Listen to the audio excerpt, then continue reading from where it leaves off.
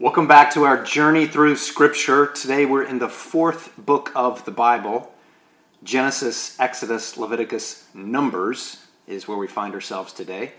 So we're taking one book of the Bible per week, and we're giving a narrative summary of that book, and we're going to then look at a summary passage found in that book. That's what we're doing, called Journey Through Scripture. Today's journey, we find ourselves in the book of Numbers, and so why don't we start with a narrative summary. In a narrative summary, as we've said before, you are coming to the book that you're reading there in the Bible, and you're asking some major questions, like, why was this book of the Bible written? Who was it written to? What was the purpose that the author was trying to get across? What message, what major themes are there in this book? And how can we understand more about who this God of the Scripture really is? And what is our place in this story? So as we look at this narrative summary here in Numbers, those are the major questions that we're asking. So first of all, some time clues. You'll remember last week when we looked at the book of Leviticus, everything that we talked about there in the book of Leviticus took place in about a year's worth of time there at the base of Mount Sinai. And in today's book, Numbers, it's a period of about 40 years. Essentially, it's a road trip. And the road trip should have taken around 2 to 4 weeks, but it took 40 years. And Deuteronomy, as we'll cover next week, the time clue there is it's anywhere from a few days to just a few weeks, where Moses is preaching a sermon before Joshua will lead God's people into the promised land. The purpose for the book of Numbers is, and by the way, this is going to show 2 generations of the Exodus community. There's a numbering. That's why it's called the book of Numbers. There's a numbering, or there's a census. There's a lot going on in the book of Numbers. We see this generational impact of people who are given a choice to take God at His word, or the choice to be their own authority. And so there's a sense of warning to the second generation to not rebel as the first generation rebelled. Israel's first generation rebelled against God and failed to take possession of the promised land. They incur God's judgment through wandering and death in the desert. So the purpose of this book of Numbers is it's written to call the second generation of that Exodus community to actually take possession of the land, believe in God's promise, and take possession of that land and not rebel as the first generation did. Some key themes, 3 key themes that, as I read through the book of Numbers this past week, 3 key themes that I saw, and I invite you, hope you did get an opportunity to read through the book of Numbers, but these are the key themes that I noticed, and that of grace, rebellion, and grace. First of all, grace. At the foot of Mount Sinai, they were called into a covenant with this Creator God who knew them by name, and He had called them to be His people, Israel. And so there's a numbering of the people there at the base of Mount Sinai. There's a numbering. There's a census taken.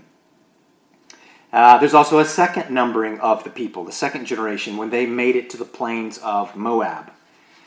And so grace means that they placed God at the center of their camp. God inhabited the tabernacle. You'll remember that we learned there in the book of Leviticus.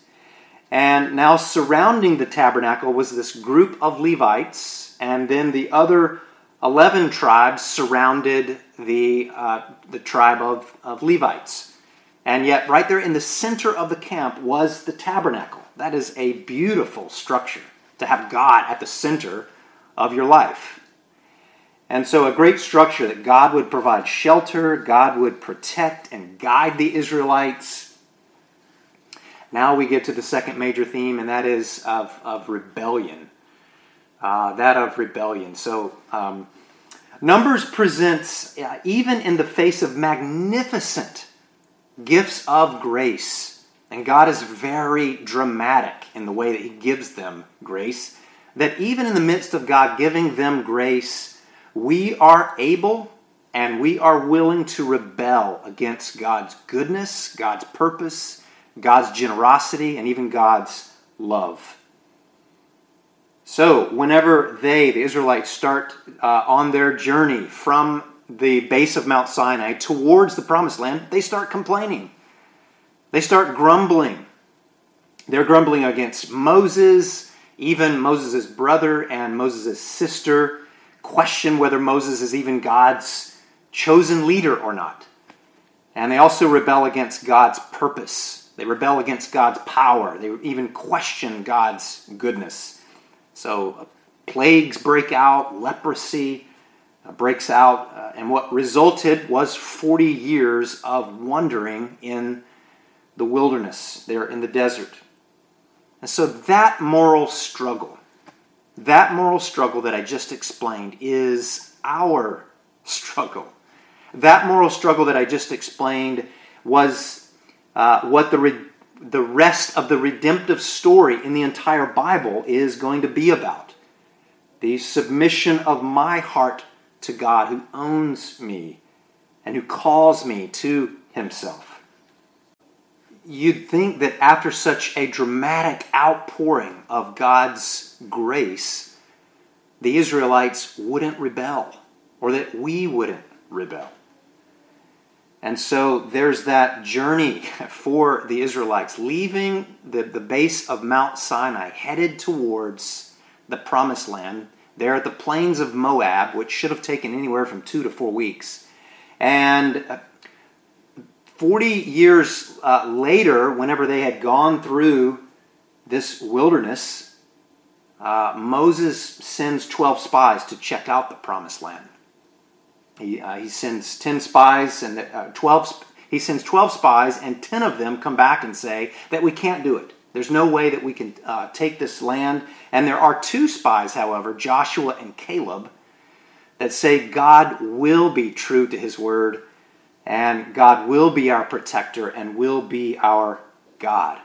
But Israel, in their rebellion, they side with the 10 spies, and they decide to kill Moses, they decide to kill Aaron, and go back to Egypt. And so God decides, you know what, okay, I'll give you what you want, or what you think you want. You're not going to enter the Promised Land, but God has already rescued this nation from Egypt, you'll remember. And so instead of allowing this group to take their children back into slavery, God tells them that they will die in the wilderness, and their children will have the choice of inhabiting the Promised Land.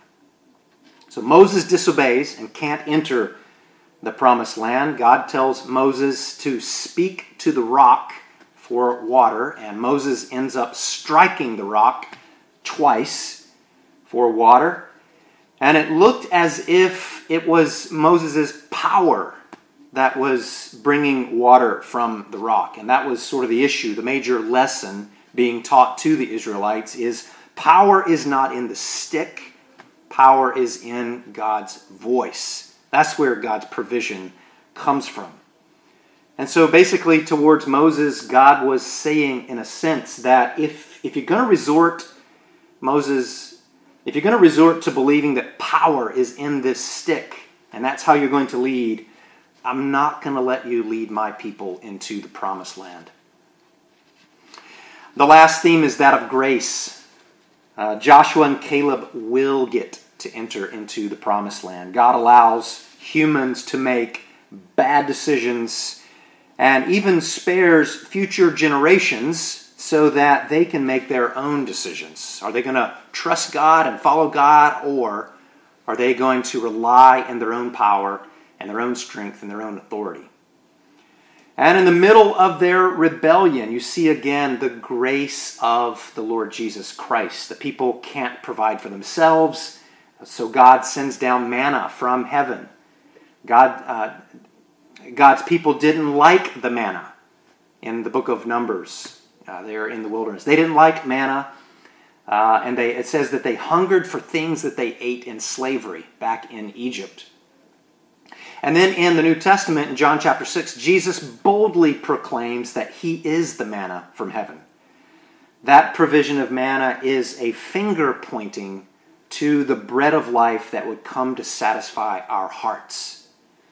So Moses takes a new census of the nation of Israel, and so there's a second numbering there. And this is the generation that has a decision presented to them. Will they enter the promised land? And so that's what we'll cover next week in the book of Deuteronomy, and even the week after that in the book of Joshua. So meanwhile, in this story, Israel's enemies hire this prophet named Balaam. And you've probably heard of Balaam, and if you don't remember Balaam, perhaps you remember his donkey, who also has a few lines, who speaks a few lines in the book of Numbers. And Balaam is a prophet for hire to curse Israel. And Balaam pronounces 7 curses on Israel, but it's God's grace protecting Israel from these curses. And God allows Balaam to only pronounce blessing on Israel. So even though Israel has been unfaithful, God continues to be faithful and bring blessing upon Israel. God is finding unique and creative ways to his own promises, even when the people are unfaithful to the promises of God. So here's how the book of Numbers relates to us. We said grace, rebellion, and grace are the themes, and those are the themes of our lives right there. That this is your story. That is my personal story. We are those people. In the New Testament, in 1 Corinthians chapter 10, verses 1 through 13, I invite you to go read that. And Paul is mentioning there that the events in Exodus and the events in Numbers were written down for us. They were written down for us, modern readers. They were written down for the first century, but also for us, modern day readers. So the book of Numbers is a Christian book, written to teach Christians about the Christian life. So there's this motif that each new generation, this is how it relates to us, each new generation is going to decide, are you going to obey God? Are you going to be a part of God's story, moving forward and embracing God's covenant? Or are you going to disobey and choose your own way? And so the book of Numbers also relates to us because instead of letting the story end in rebellion, God continues to move the story forward very creatively and beautifully to pronounce his blessing and his benediction over us. So there's our narrative summary. And now we're going to look at a sample passage. Our sample passage today is taken from Numbers chapter 6, verses 22 through 27. Now, the key word here is benediction. This passage is going to be very recognizable for several of you. Several of you that have been in a worship service have heard this blessing that's given. You know what I'm talking about, or perhaps you do, that the minister usually at the end of the worship service will lift his hands, or the minister, she'll lift her hands and will pronounce this blessing over the people. Well, this most famous blessing is taken from the book of Numbers, chapter 6, verses 22 through 27.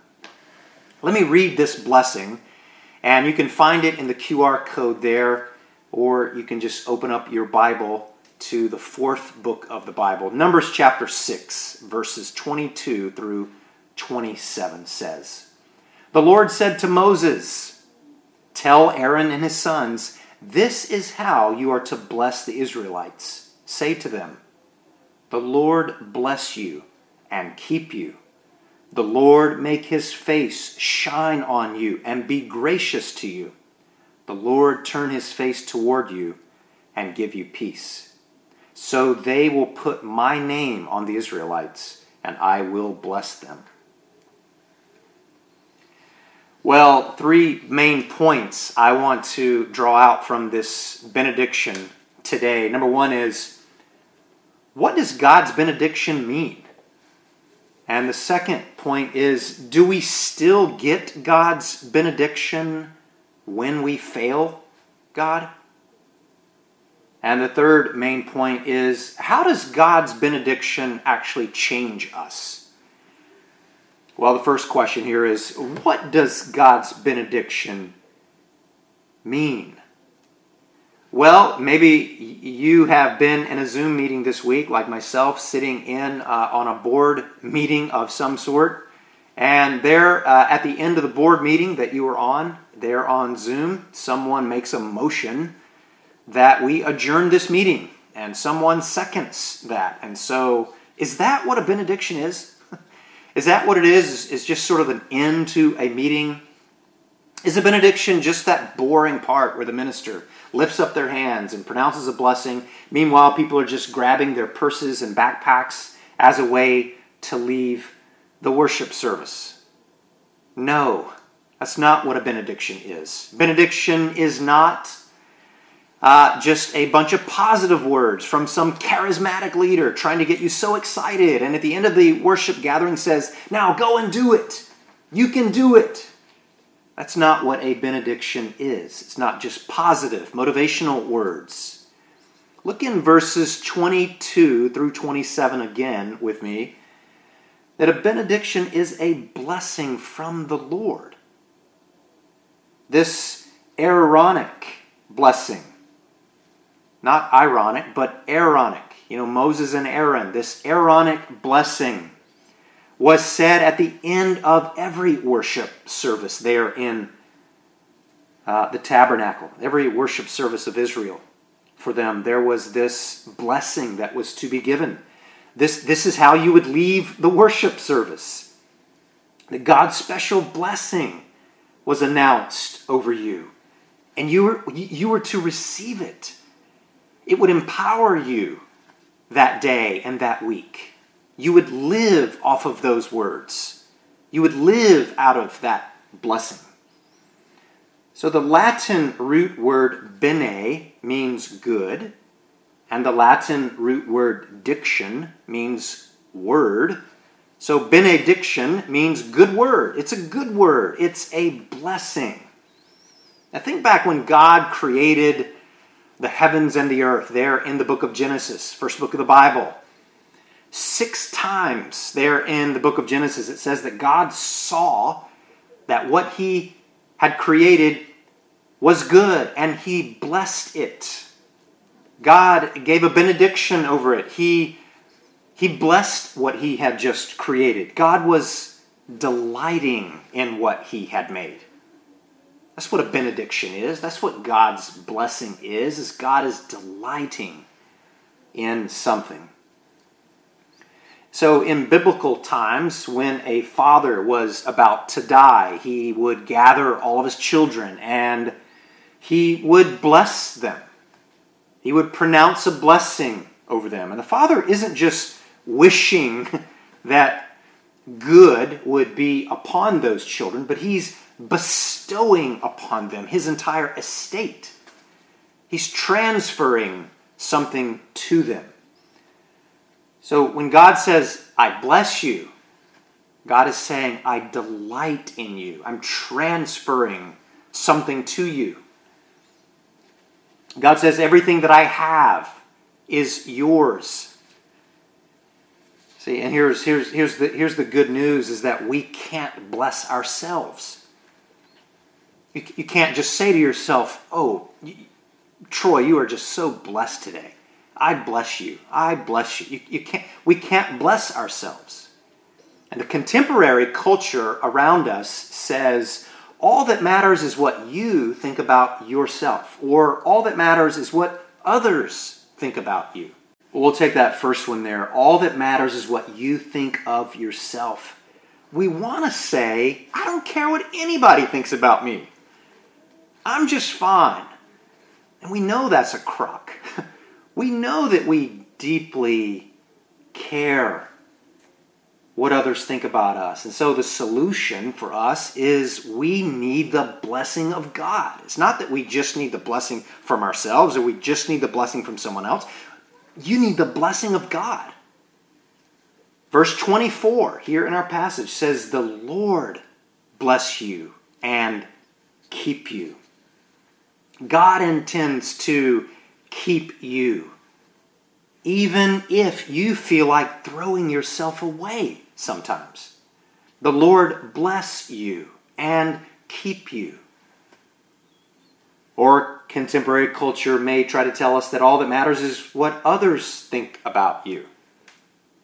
And that leaves us going around desperately needing people to say to us that we matter. But then we need to remember, don't look too needy. Don't look too desperate as you're needing someone to tell you that you matter.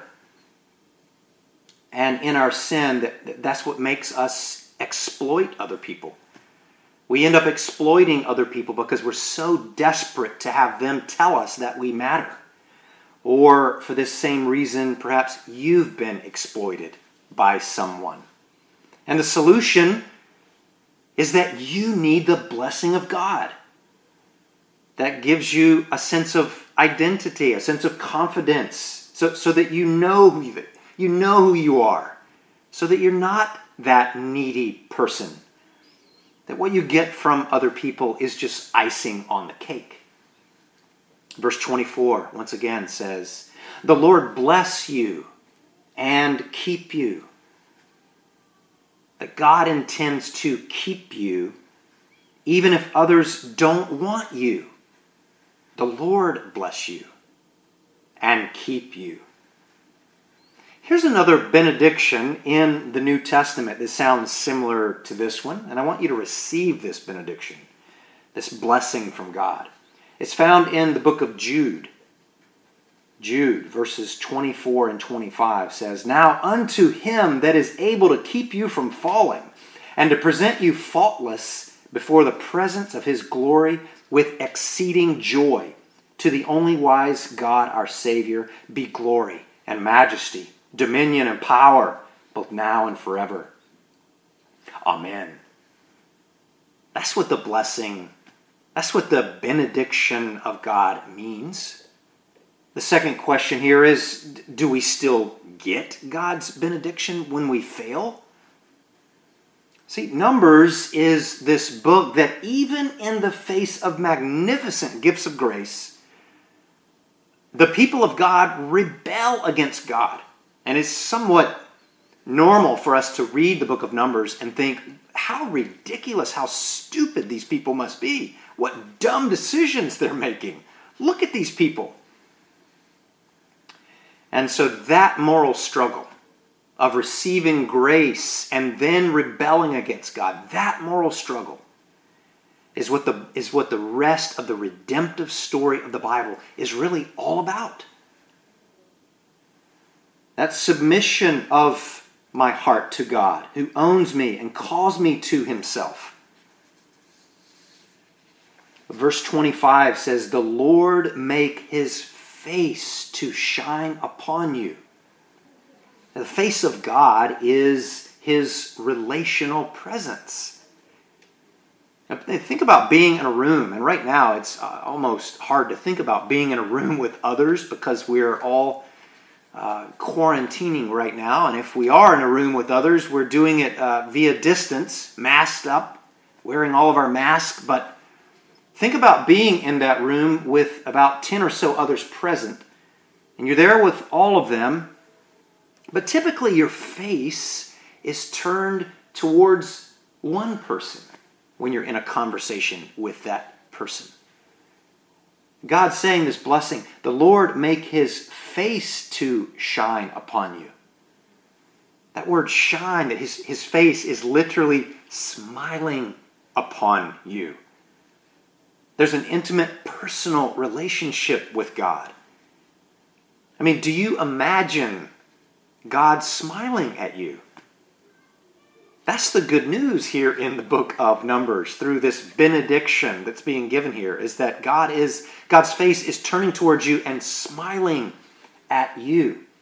Now imagine what Moses must have felt. Let's bring this back to the context there. And I want to go all the way back to Moses, because at the end of the worship service there in the tabernacle, when the high priest was to lift up his hands towards the people and to say, "The Lord make his face to shine upon you." Don't you know that Moses would have been astounded in hearing that? Because Moses would have remembered back in the book of Exodus. Moses would have remembered saying to God, "Let me see you, God." And God said, "No one can look at my face and live." Why not? Why not? And that is because though God is present everywhere, we have lost God's face. We've lost that intimacy. Back in the Garden of Eden, we had the face of God before sin entered the world. There was that intimacy, that shalom, that peace with God and with one another and with creation. But when sin entered the world, we lost not the presence of God, but we lost the face of God. We lost that close, loving relationship with God. And God is essentially saying that my holiness and my glory is incompatible with sin. I can't dwell with sin. Just like fire and water can't dwell together. You get either one or the other. And so Moses must have been thinking, how is this possible? That the priest is saying this blessing from God, "The Lord make his face to shine upon you." To see God's face, how is this possible? And that's because you've got to see the second part of verse 25. Look at verse 25 again. It says, "The Lord make his face shine upon you and be gracious to you." Moses must have been thinking, God is going to do something with this sin. God is going to be gracious in some way to deal with this sin. And the benediction here in tabernacle worship service was never at the beginning of the service. It was always at the end of the service. That's so significant. It was so significant because during the tabernacle worship service, you had the offering, you had the sacrifices, you had the atonement for sin. And because you had to have that, and there was some indication that God was going to take care of our sin. And then after that atonement, that's when the benediction was given. That's why and how God's face can turn towards you and be gracious towards you. And we know from the book of Hebrews, as we discussed last week, Jesus atones for our sin by offering a perfect sacrifice. That is, he offers himself. And then jumping back into the New Testament, John chapter 1, it says that Jesus tabernacled among us, and we beheld his glory. See, the gospel is a benediction. The gospel is good news that Jesus graciously says to us, "Upon me be the curse for your sins." That the curse we deserve for our sinfulness was placed on Christ. And the blessing that rightly belonged to Jesus, he gives us that blessing in calling us children. Even in John chapter 17, where Jesus is praying to the Father, the very night that Jesus would be betrayed and arrested and eventually would hang on a cross and die for our sins, that very night where he's praying in John chapter 17, Jesus prays to the Father, give them the glory, that is, my disciples, my followers, give them the glory that I had with you before the foundation of the world. What he's praying there is that God can turn his face toward you if you are in Christ. If you are believing in Christ, the Father says to you, you are my beloved child. I delight in you. I can turn my face toward you and be gracious towards you through Christ. See, blessing is not God just wishing good on you, fingers crossed. I hope you have a good life, fingers crossed. Or, oh, God bless you. I hope it works out okay for you. Blessing is that Jesus is going to pay the price for you. Jesus is going to pay the price for you. Look in verse 26 of this blessing. The Lord turn his face toward you and give you peace. This word peace means shalom. It's the absolute fulfillment of your desires. That everything that you've ever desired and longed for and truly have been hungry for is going to be fulfilled in Jesus. Jesus will ultimately meet your needs, what you hunger for and what you thirst for. Here's another benediction in the New Testament that sounds similar to this benediction. Receive this benediction. Receive this blessing from God. It's in Philippians chapter 4, verse 7. And the peace of God, which surpasses all understanding, will keep your hearts and your minds through Christ Jesus. And the next question we want to take up here is, how does God's benediction change us? Does God's blessing just make you feel better? Is that what this is? That I'm just supposed to feel better? Is that how we're changed? No. It may include that, and a lot of times it does include that. In fact, right now as you're listening to this benediction, you probably are feeling relieved. You probably are feeling God's peace. But the blessing of God goes so much deeper than just that feeling. And that is because the blessing of God names us. He names us. Look at verse 27. So they will put my name on the Israelites. I will bless them. God is putting his name upon you when he gives you this benediction. When God blesses you, he's putting his name upon you. You belong to him. That's how it changes you. Your identity is changed forever. You know, in Christian baptism, we are baptized into the name of the Father, the Son, and the Holy Spirit. So there's not just some generalized making you feel better sort of change that you go through whenever you get baptized or whenever you receive God's blessing, but it's that his name is upon you. You may be feeling like a nobody whenever you're listening to this, or whenever you wake up tomorrow morning.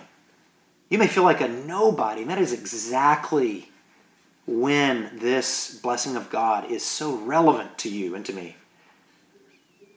That this God who knows you by name and bestows his name upon you is going to turn his face towards you and be gracious towards you and give you his peace.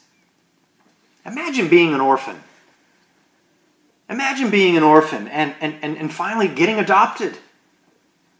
And finally you get an identity. You get a last name. There's this sense of confidence. There's this solidarity of a family that you now have. There's this support and accountability that you represent this family. And there's also intimacy that you experience of being adopted. And that's because God is not your boss. God doesn't relate to you like a boss. He relates to you like a father who's adopted you. Here's another benediction in the New Testament that sounds so similar to this. Receive this benediction, this blessing from God. Actually, it's in the Old Testament, not the New Testament. The Old Testament, Psalm chapter 29, verse 11. The Lord will give strength unto his people. The Lord will bless his people with peace. So how does God's benediction change us? You'll know. You'll know that you're being changed by God's benediction whenever you're able to say, we are those people. We are those people. Those same people in the Old Testament that receive God's grace. They receive that new identity that whenever God comes into a covenant with them, and God says, I will be your God, you will be my people. And then we see those same people rebel against God. You'll know that the benediction and God's blessing is changing you whenever you're able to finally confess and say, I am one of those people that rebel against God. Even though God's been so gracious to me, I continue to rebel. We are like those people in the wilderness. And that means that sometimes that same manna that did not satisfy them there in the wilderness, that the bread of Jesus doesn't satisfy me sometimes. It doesn't satisfy you sometimes. And that we're still susceptible to setting our desires on other bread to fulfill us. The bread of human success, or the bread of human comfort, etc., etc. That we'd rather have it our own way than to follow God's way and God's story. Or we'd rather have slavery than the freedom that Jesus can give us. And what we actually hunger for will only be found in the bread of life, who is Jesus. In conclusion here, we need this benediction. I don't mean just today. I don't mean just today. We need this benediction over our life. You know, there's recommendation, just like in terms of how long we should be washing our hands these days, and maybe hymn a song while you wash your hands to remind you how long to wash your hands. What if you memorized these verses right here that we've looked at today? And as you wash your hands, you recite this blessing from God to you. Imagine that. Imagine how your mindset would change and how you think about yourself. How you think about God, how you think about others and the world that you and I live in. I'm going to recite this blessing right now out loud. And as I do so, I just want to invite you to be still. Yeah, right now, I want you to just stop what you're doing. I want you to be still. I want you to reflect. And I want you to receive this blessing. Maybe your hands are reached towards heaven as God gives you this blessing. Maybe you just bow down right now, right where you are. Hear this blessing. Receive this blessing by faith. The Lord bless you and keep you. The Lord make his face shine on you and be gracious to you. The Lord turn his face toward you and give you peace. Let's pray right now together. Father God, we receive this benediction. We receive this blessing. Let it be the very summary of our life. Let us know with certainty that you intend to bless us and keep us. Thank you for making your face shine upon us. Thank you for being gracious to us through the person and work of Christ. Let us live our lives as an overflow of being blessed by you. We pray this in the name of Jesus, our Lord, our Savior, our King. Amen.